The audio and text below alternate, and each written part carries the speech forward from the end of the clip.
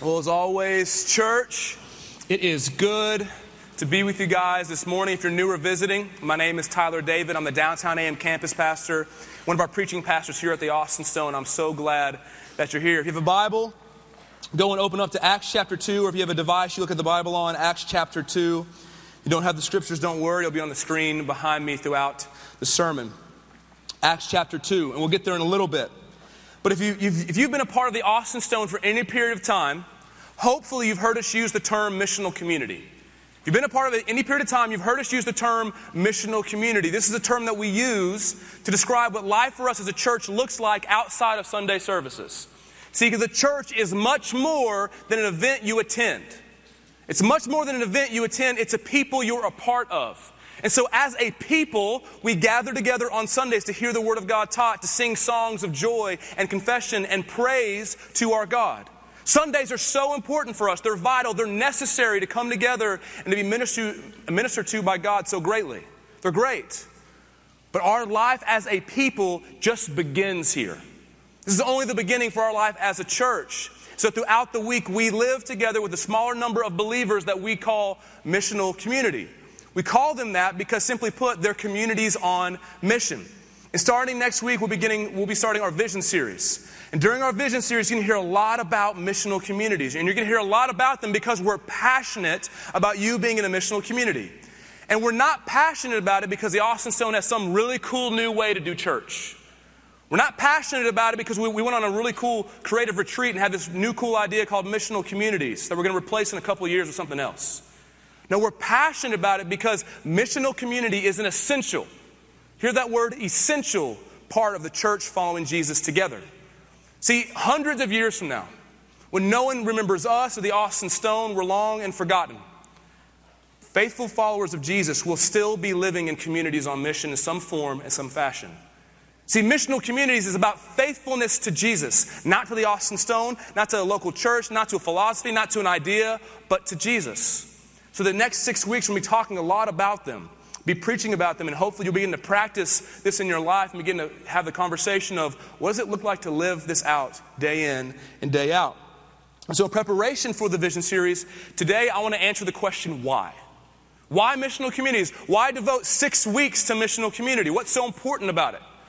What's so important about missional community is that missional community is a sign that the gospel has been believed.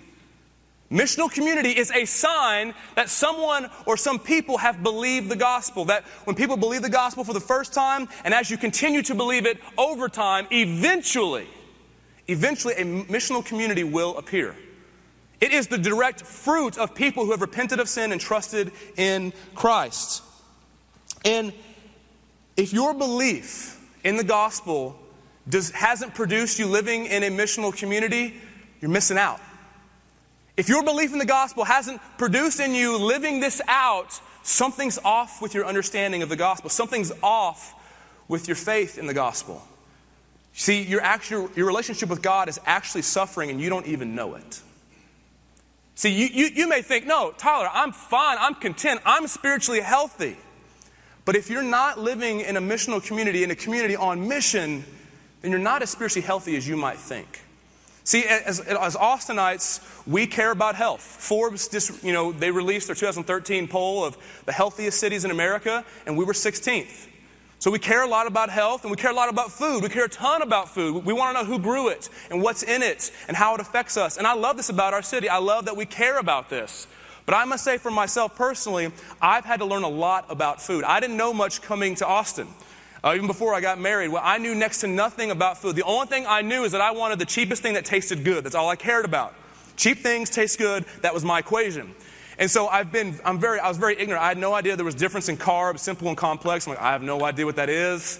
And so over the past couple of years since I've been in Austin, and actually after I got married, my wife has been very kind to teach me many things about food and breaking down my ignorance. Because like anyone who's stuck in ignorance, I developed these crazy theories about how food worked. These crazy theories that seemed completely accurate to me, only to find out I could not be further from the truth. And one night about 6 years ago, my craziest theory was brought to life that I didn't even know existed in my mind. And so Lorna cooked me a meal. It's fantastic as usual. And we'd eaten dessert. We're sitting there after dinner just talking. And I'm telling her how full I am. I'm so full, I can't eat another bite. But then I go and I start eating her leftover broccoli. She's thinking, well, just stop eating broccoli, weirdo, if you're so full. And that's when I began to explain to her my theory. I said, well, no, I have to eat broccoli because I ate cake and I need to balance them out. She squinted her face. She goes, well, what do you mean to balance them out? I go, well, so I said, well, Lauren, obviously, if I eat cake, I got to eat some broccoli. I eat some ice cream, I got to eat an apple. They balance each other out. It goes to zero. She goes, her face was so sweet and yet said, you stupid, stupid man. And she looked at me and she goes, okay, Tyler, first, good job. Broccoli is good for you. Well done. But when you eat it, it doesn't take away calories. You're still adding calories. And I sat there and my mind said, that sounds accurate. But my heart said, I don't know, because in my heart I thought good calories plus bad calories equals no calories. That's what I thought. So as you can tell, I've come a very long way. I'm like a caveman when it came to food back in the day. I had no idea. I was like, that's good, eat it. And I had no idea. I've come a long way. And so now if you tried to explain to me, hey, Tyler, this is how you eat healthy. Good calories plus bad calories equal no calories. I would say that's foolish. That's not healthy eating. It's not healthy living. I know that now, and I couldn't go back. I couldn't go back. I know that's not how you eat in a healthy way. The same is true for Missional Community. Before it, you may think, oh, this is spiritual health. But actually, when you start living in it and believing it, you begin to see, oh no, I was so unhealthy and didn't even realize it. I was so unhealthy and I didn't even realize it. And even if you struggle to live in a healthy way, there's no way anyone could convince you that you could have spiritual health outside of living in a community on mission. And this is what you're going to see in the book of Acts. See, the book of Acts, at the birth of the Christian church, you see a people believe the gospel for the very first time. For the very first time, they believe in Jesus, and here's what happens. A missional community appears. They believe in the gospel, and as they believe it, this community comes together and begins to live a life on mission. See, in Acts 1, what happens, Jesus is resurrected. He teaches his disciples about the kingdom of God and says, hey, wait in Jerusalem. The Holy Spirit's going to come. Just wait. So in Acts 2, they're waiting. The Holy Spirit comes in magnificent power, and what begins to happen, these men from Galilee begin to speak in different languages. They begin to proclaim in different languages that they didn't know about the mighty works of God, and it's so loud and so fantastic, people outside are going, what's going on in there? Why am I hearing my language from this man from Galilee who doesn't speak my language? I want to know what's going on. So they come to Peter and say, Peter, what's happening? Why are you guys doing this? And then Peter, full of the Holy Spirit, stands up and preaches the very first sermon. Look at Acts 2, verse 22. This is what God's word says. Men of Israel, hear these words. Jesus of Nazareth, a man attested to you by God with mighty works and wonders and signs that God did through him in your midst, as you yourselves know. This Jesus, delivered up according to the definite plan and foreknowledge of God, you crucified and killed by the hands of lawless men. God raised him up, loosing the pangs of death, because it was not possible for him to be held by it. Verse 36. Let all the house of Israel therefore know for certain that God has made him both Lord and Christ, this Jesus whom you crucified. So Peter stands up and he proclaims what God has been doing through Jesus. He proclaims the gospel. See, all these people, they had heard about Jesus. He'd just been crucified 50 days earlier. They'd heard about him. They'd heard about this rabbi from a small town who was crucified and now his body was missing. So Peter stands up and says, this Jesus was from God. It was obvious. He healed the sick. He cast out demons. The wind and the waves obeyed his voice. It was obvious. And when he was crucified, his crucifixion was not a sign that God had left him, not a sign that God had forsaken him, but was the plan all along. See, his death may be senseless to you, but it's not. See, through his death, God was accomplishing the most amazing thing in history, the forgiveness of sins. See, on the cross, all the sins and all the punishment for all of God's people was being placed onto Jesus. And so God was so pleased with his sacrifice that he conquered death. That our most terrifying reality, the thing that we're scared of most, death, has now been defeated by him. And he reigns over everything and everyone in this room and who hears my voice will be held accountable to him one day. He preaches the gospel. That's what it is. So how do they respond? They hear the gospel preached. How do they respond? Look at verse 37. Now when they had heard this, they were cut to the heart and said to Peter and the rest of the apostles, "Brothers, what shall we do?" And Peter said to them, "Repent and be baptized, every one of you, in the name of Jesus Christ for the forgiveness of your sins, and you will receive the gift of the Holy Spirit. For the promise is for you and for your children and for all who are far off, everyone whom the Lord our God calls to himself." And with many other words he bore witness and continued to exhort them, saying, "Save yourselves from this crooked generation." So those who received his word were baptized, and there were added that day about 3,000 souls. So they hear the gospel, and it cuts them to the core. They're pierced by the inescapable truth that they rejected God's Messiah. They can't just move on. They can't just go to lunch. They have to focus on what this man just said. So they asked Peter and the apostles, "What do we do? What do we do? We've already rejected him. What could be done?" Peter tells them to repent, which all that means is a genuine confession to God that he's right and you're wrong. You're right about everything, I'm wrong about everything, and then receiving Jesus for the forgiveness of your sins, and you get the Holy Spirit. See, in that day, they were saved. In that day, their punishment for their sin went to Jesus, and his righteousness and his rewards went to them. That day, 3,000 people were freed from sin into the love of God. I would assume most of us in this room have had a similar experience.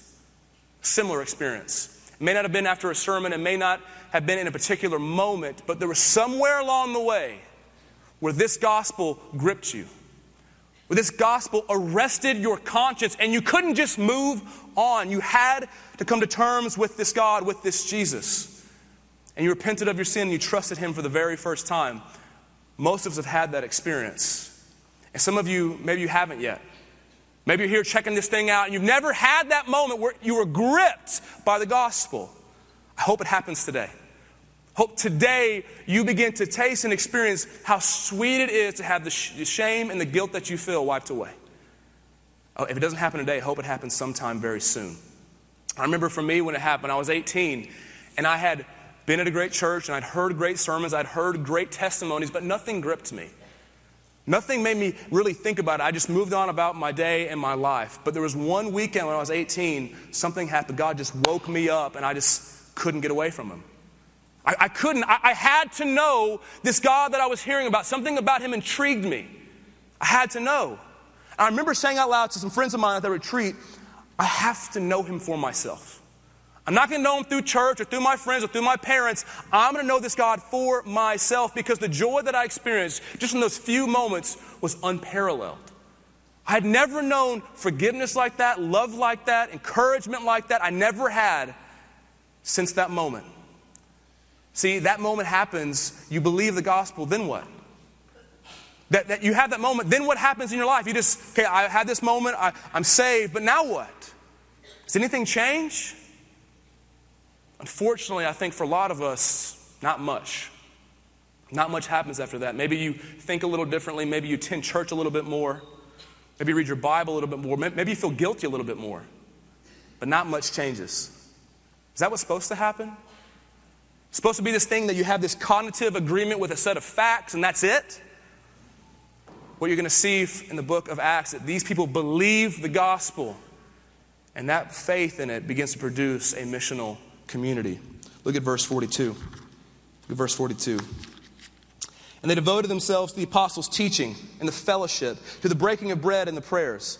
And awe came upon every soul, and many wonders and signs were being done through the apostles. And all who believed were together and had all things in common. And they were selling their possessions and belongings and distributing the proceeds to all as any had need. And day by day, attending the temple together and breaking bread in their homes, they received their food with glad and generous hearts, praising God and having favor with all the people. And the Lord added to their number day by day those who were being saved. See, repentance of sin and faith in the gospel produces a brand new community. These people didn't know each other before. They weren't friends before. But all of a sudden, they believe the same gospel, follow the same Jesus, and they're brought together. They begin to overlap their lives in very significant ways. They begin to eat meals together all the time. Twice in 5 verses, we're told they broke bread together. They were having people into their homes who they didn't know that well, but they knew they were family in Christ. They were being vulnerable about their needs. and they were being generous with what they had. I mean, you look at this community, and it's no wonder that everyone's in awe of what is happening. They just met each other, yet they're experiencing this grace and this joy and this interaction and relationship. That's amazing. See, there are a lot of terms that you could use to describe this first community of the church. There's a lot of terms you could use to describe this, but I think the one that describes it best is in verse 42. They were devoted. They were a devoted community. See, they weren't just checking things out. They weren't just like, well, let me casually see what's going on in this place, and if it doesn't meet my needs, I'm out. That wasn't their mindset. They weren't coming in as consumers looking to get something out of it. They were coming in as participants looking to give something. See, they were devoted to one another, and that's a rare thing, isn't it? It's a rare thing in our culture for someone to be devoted to a group of people. That's a rare thing.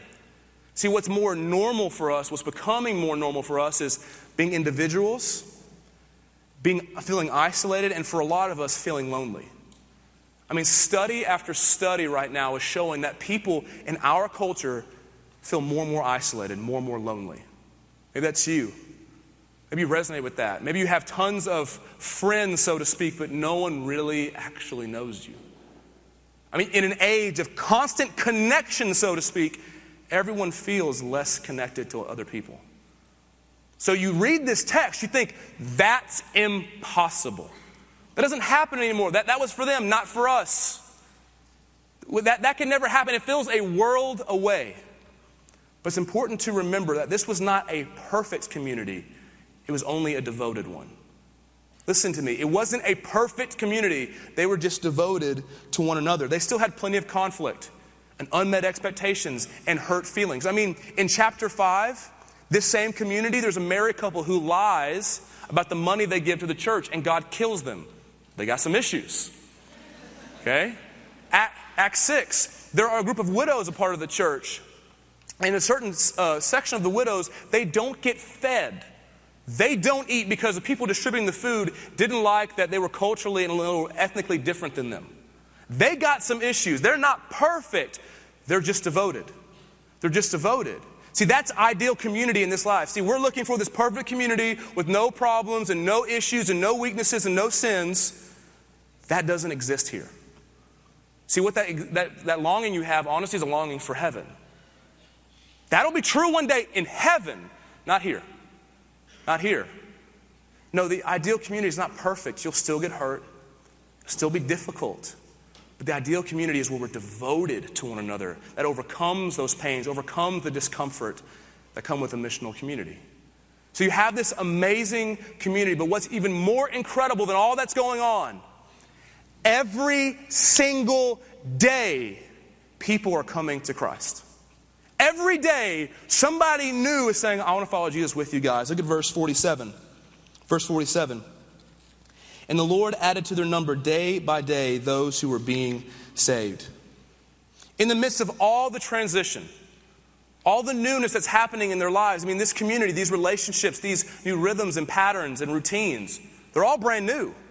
They're probably still adjusting to what life is like in this new community of faith. And yet, from the very beginning, they're still talking to people about Jesus. From the very beginning, they still are a community on mission. See, the community was not just for their benefit, but for the sake of people outside of it. Hear me, church. The community is not for the benefit of us, but for those outside of the community. See, what happens is when you begin to talk about this gospel, the community you're a part of becomes a picture of that gospel. A physical representation of that gospel. I mean, think about it. You're going to someone who doesn't believe in Jesus. Maybe in this room you don't believe in Jesus. And you hear about this God who's in heaven who you can't see. This Jesus who's ascended who you can't see. This Spirit who's among us who's invisible. Well, when did it happen? What happened 2,000 years ago on the cross? Well, I wasn't there. So you hear all these amazing, true, beautiful things that God has done, but yet it's hard to understand. Especially in our culture where we want to see everything to believe. And so you share the gospel and it feels weird, it feels ethereal and wispy and theological, but not real. But if you have a community, you can say, look at what it produces. This gospel we've believed, it produces this community of people. We're broken, we're messed up, we have issues, but yet we still stay devoted to each other. We love one another. We work through conflict together and process through how we've hurt one another. See, the community gives weight to the gospel we talk about. We're not quiet about the gospel, but now we have weight, this physical picture of the gospel in our community. But here's the thing about us and our longing for a community. Most of us, if you were able to get Acts 2, if you could actually have that, most of us, if not all of us, would not use that for the benefit of other people. We'd use it for us. So you've had this before. You've had great communities where, what do you and I do? We guard it. I don't really like new people being a part of it. They'll mess up the rhythm and the flow, and they'll make it uncomfortable for people. I don't like that. We have great relationships. Why mess it up with new people? That's how we feel. It's how we operate. I was the same way. My senior year of college, I had a community like this. 5 guys that were my best friends, and we had trusted the gospel, wanted to follow Jesus together and be very serious about it. So each week we read the scriptures and we prayed. We shared groceries and money and served one another. We confessed sin and weaknesses and encouraged one another. I mean, we had the community that all of us long for or look back to with nostalgia. We had that. We had that. But like everyone else, we didn't use it for the sake of other people. We used it to just honor ourselves. And what happens without mission, community becomes toxic. Without mission, it becomes stagnant. See, without mission, it suffers. See, for our community, we didn't have mission. So what happened, community became an opportunity for us to feed our egos and hide arrogance. See, it's easy to think you're loving when everyone you're loving is just like you. When everyone you're loving thinks the way you think, sees the world the way you think, they make the money you make. It's easy to love people like that. Easy to think you're loving. Easy to confuse that for just loving self. And so I think for us, these guys, when we left that community, we began to realize how little we loved other people, how we had weeded out people who didn't meet our standards. See, without mission, our community began to nitpick one another. See, all the gifts and all the passion and all the brain space that God had given to us was for the sake of people outside of it. But we didn't do that.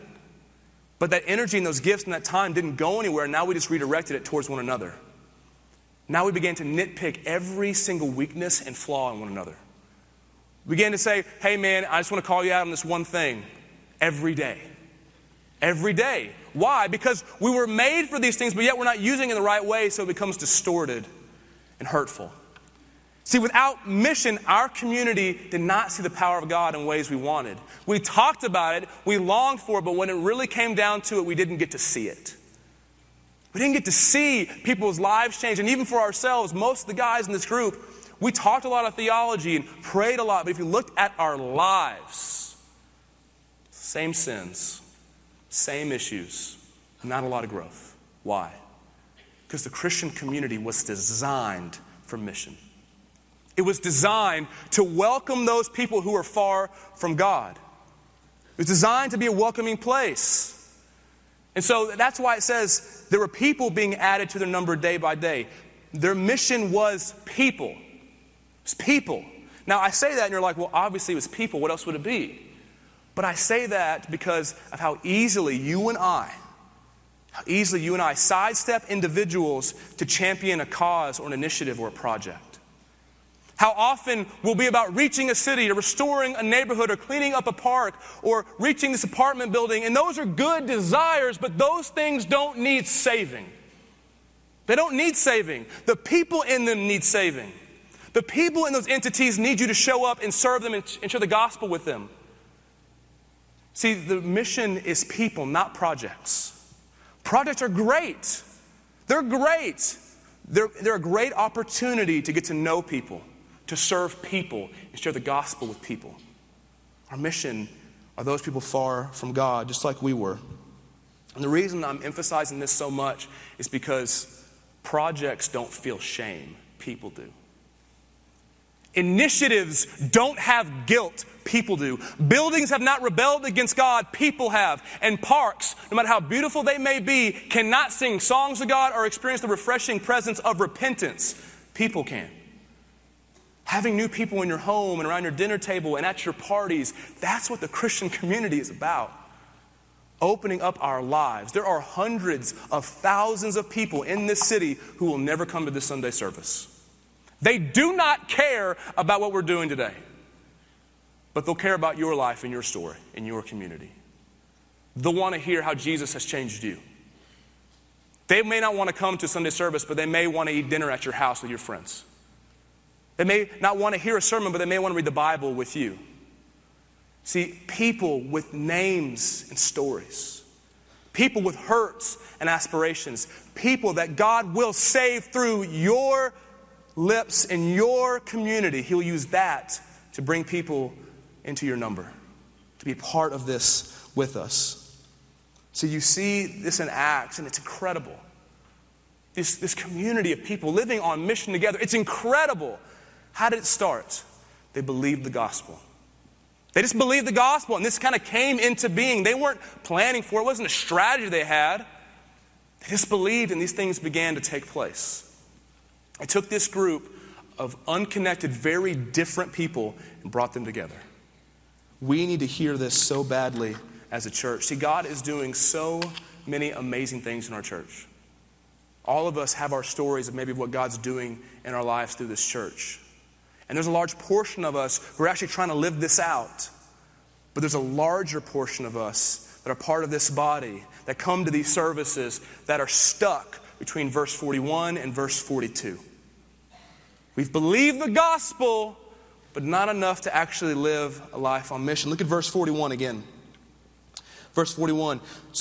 It says, so those who received his word were baptized, and they were added that day about 3,000 souls. Then verse 42. And they devoted themselves to the apostles' teaching and the fellowship and the breaking of bread and the prayers. There's so many of us who've heard the gospel, even believed it, even repented of some sin, even been baptized in faith that he's forgiven you. But something's keeping you from verse 42. Your faith in the gospel still hasn't produced the next step. Maybe you have too many fears. Maybe your apathy is too pervasive, but something is hindering you. I'm not here to belittle you or demean you. I'm here to encourage you. We want to encourage you to take that step into verse 42. This season of our church, I'm begging God that he would begin to give us faith in the gospel in such a way that missional communities would begin to be produced. I mean, in the next couple of weeks, we're launching almost 200 brand new missional communities for you guys to be a part of. Over the coming weeks, we have simplified the ways to get connected or to start a group. I mean, we've written a curriculum. We have trainings coming up to help you process. How do you actually do this? How do you actually live this out? See, we want to be a church faithful to Jesus. That's why we're doing this. We want you to worship him with us. Even though this is a large church, we get that. We care about every individual worshiping with us on mission. That's what we want. That's what this season is all about. But for this to happen, you and I need a devotion we don't currently possess. See, Acts 2 wasn't perfect, but they were devoted. They weren't perfect, but they were devoted to one another. And we will need a devotion that overcomes the pains and frustrations people cause us in missional community. We need a devotion that gives us patience while we're sitting in traffic going to someone's house that we told them we'd be there, hating every second of it. We need devotion that's flexible enough to even change our schedules, change our routines to be faithful to Jesus. We need a devotion that none of us currently have. So how do you get it? How do you actually have this devotion and see this happen? How do you stir yourself in such a way that you would actually want to do this? You think about Jesus' devotion to you. See, his devotion to us is the antidote to our flakiness and our weariness with missional community. You've tried before. It's been too hard. You don't really want to yet. You can't make yourself want to do these things. You have to think about how Jesus did these things for you. You have to think about that when you were distant, you wanted nothing to do with Jesus, you were disdainful towards him, you didn't return his calls, so to speak. He still prays for you. Even now, if you're in Christ, he prays for you when you fail. That when you were weak, and when you're weak, and you continually, you know how to obey Jesus, but you say no again and again and again, he's patient with us, not angry. That when you sin and you have all that shame, and you can't forgive yourself, Jesus still forgives you. You have to think about his gospel and his devotion to you, and that begins to stir devotion to other people. That begins to tear off the bitterness that you feel and say, but look at how much Jesus has forgiven me, and let go. Look at that. That gives me devotion to this person to let this hurt go. To not put it over their head and make them earn my forgiveness. Jesus didn't do that to me. He didn't do that to me. He still doesn't do it to me. Praise God for that. His devotion begins to stir devotion in us. See, now we're reminded, okay, I don't have to worry about what this missional community is going to look like in 6 months. Our job is to be faithful today. Be faithful today. We're reminded he'll take care of us. He always has.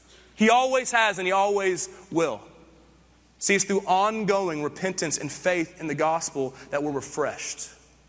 We're refreshed to actually stay committed to a life on mission with a community. Stay committed to these people who are weak. To stay committed to the city that sometimes rejects us. Acts 3:19 describes repentance this way. It says, repent therefore and turn back, that your sins may be blotted out, that times of refreshing may come from the presence of the Lord, and that he may send the Christ appointed for you, Jesus. All of us need to do some repenting today. All of us, myself included, we need to repent of our crazy notions that we can trust the gospel and not live in a missional community. Of our crazy notions that we can be spiritually healthy and not live in a community on mission. That is as crazy as thinking that good calories plus bad calories equal no calories. They're in the same lane. You cannot read the scriptures and say, oh, when people believe the gospel, nothing happens. That's not true. That's not true. What's amazing about the gospel is that it produces power, and when we disbelieve it, there's still more grace for us. So some of you are in a missional community right now, and today you need to renew your devotion to those people. You need to repent of the ways you become bitter, of the way you're starting to check out, and you need to receive forgiveness for that today. And you need to confess the hurts and the pains that you feel from those people. You need to renew your devotion to that missional community. And the rest of us, we need to actually be devoted to a people. Devoted to a missional community. To repent and receive forgiveness for all the ways we've stayed in verse 41 and tried to justify verse 41 without moving into verse 42. Without moving into the lives of people where it's messy and it's difficult, but we see the gospel play out in the most powerful of ways. See, all of us in this season need to take one step. Just one step.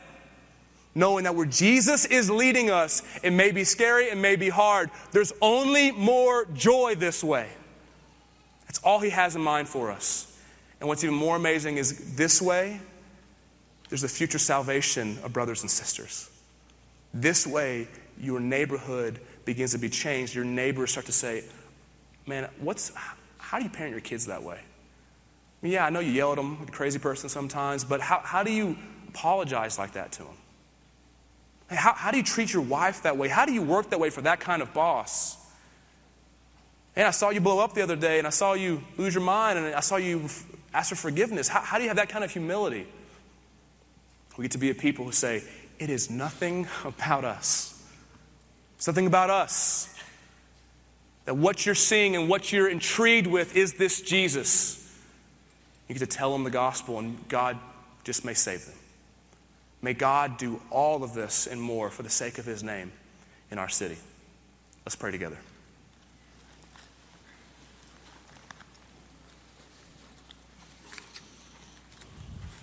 Father, your word commands us and teaches us to do some pretty crazy things. God, things that feel impossible, things that feel unattainable. And God, we first want to ask you to forgive us for all the times we've rationalized and justified not obeying. God, for all the times I've made excuses for why this season it's okay to put off actually living in a missional community. God, how we've put off and said, no, I'll get around to it eventually. God, forgive us for that. God, give us grace for that and give us power to believe you could actually use us. Power to believe the gospel that our first brothers and sisters believed is still powerful enough today to change us. God, they make us a people that we actually have our own stories to tell, that when we gather around the throne of God at the feast of the Lamb, and we get our turn to share our story of how He's faithful in our generation, God, please give us the grace so we could raise a glass and say, this is how He's faithful to us. I was terrified. Even my obedience was weak, but He used me in my community. He used us to see this one person come to Christ. God, change the way we look at what Your gospel can do. God, change us as a church, that this city would begin to be affected by Your gospel. That we would let go of our apathy and our fears and let You show up in power. God, we want to be that people, but only You can make us that. So God, do with us what You want and what You will. But keep us faithful till we go home. We ask these things in Christ's name. Amen. Church, let's stand together.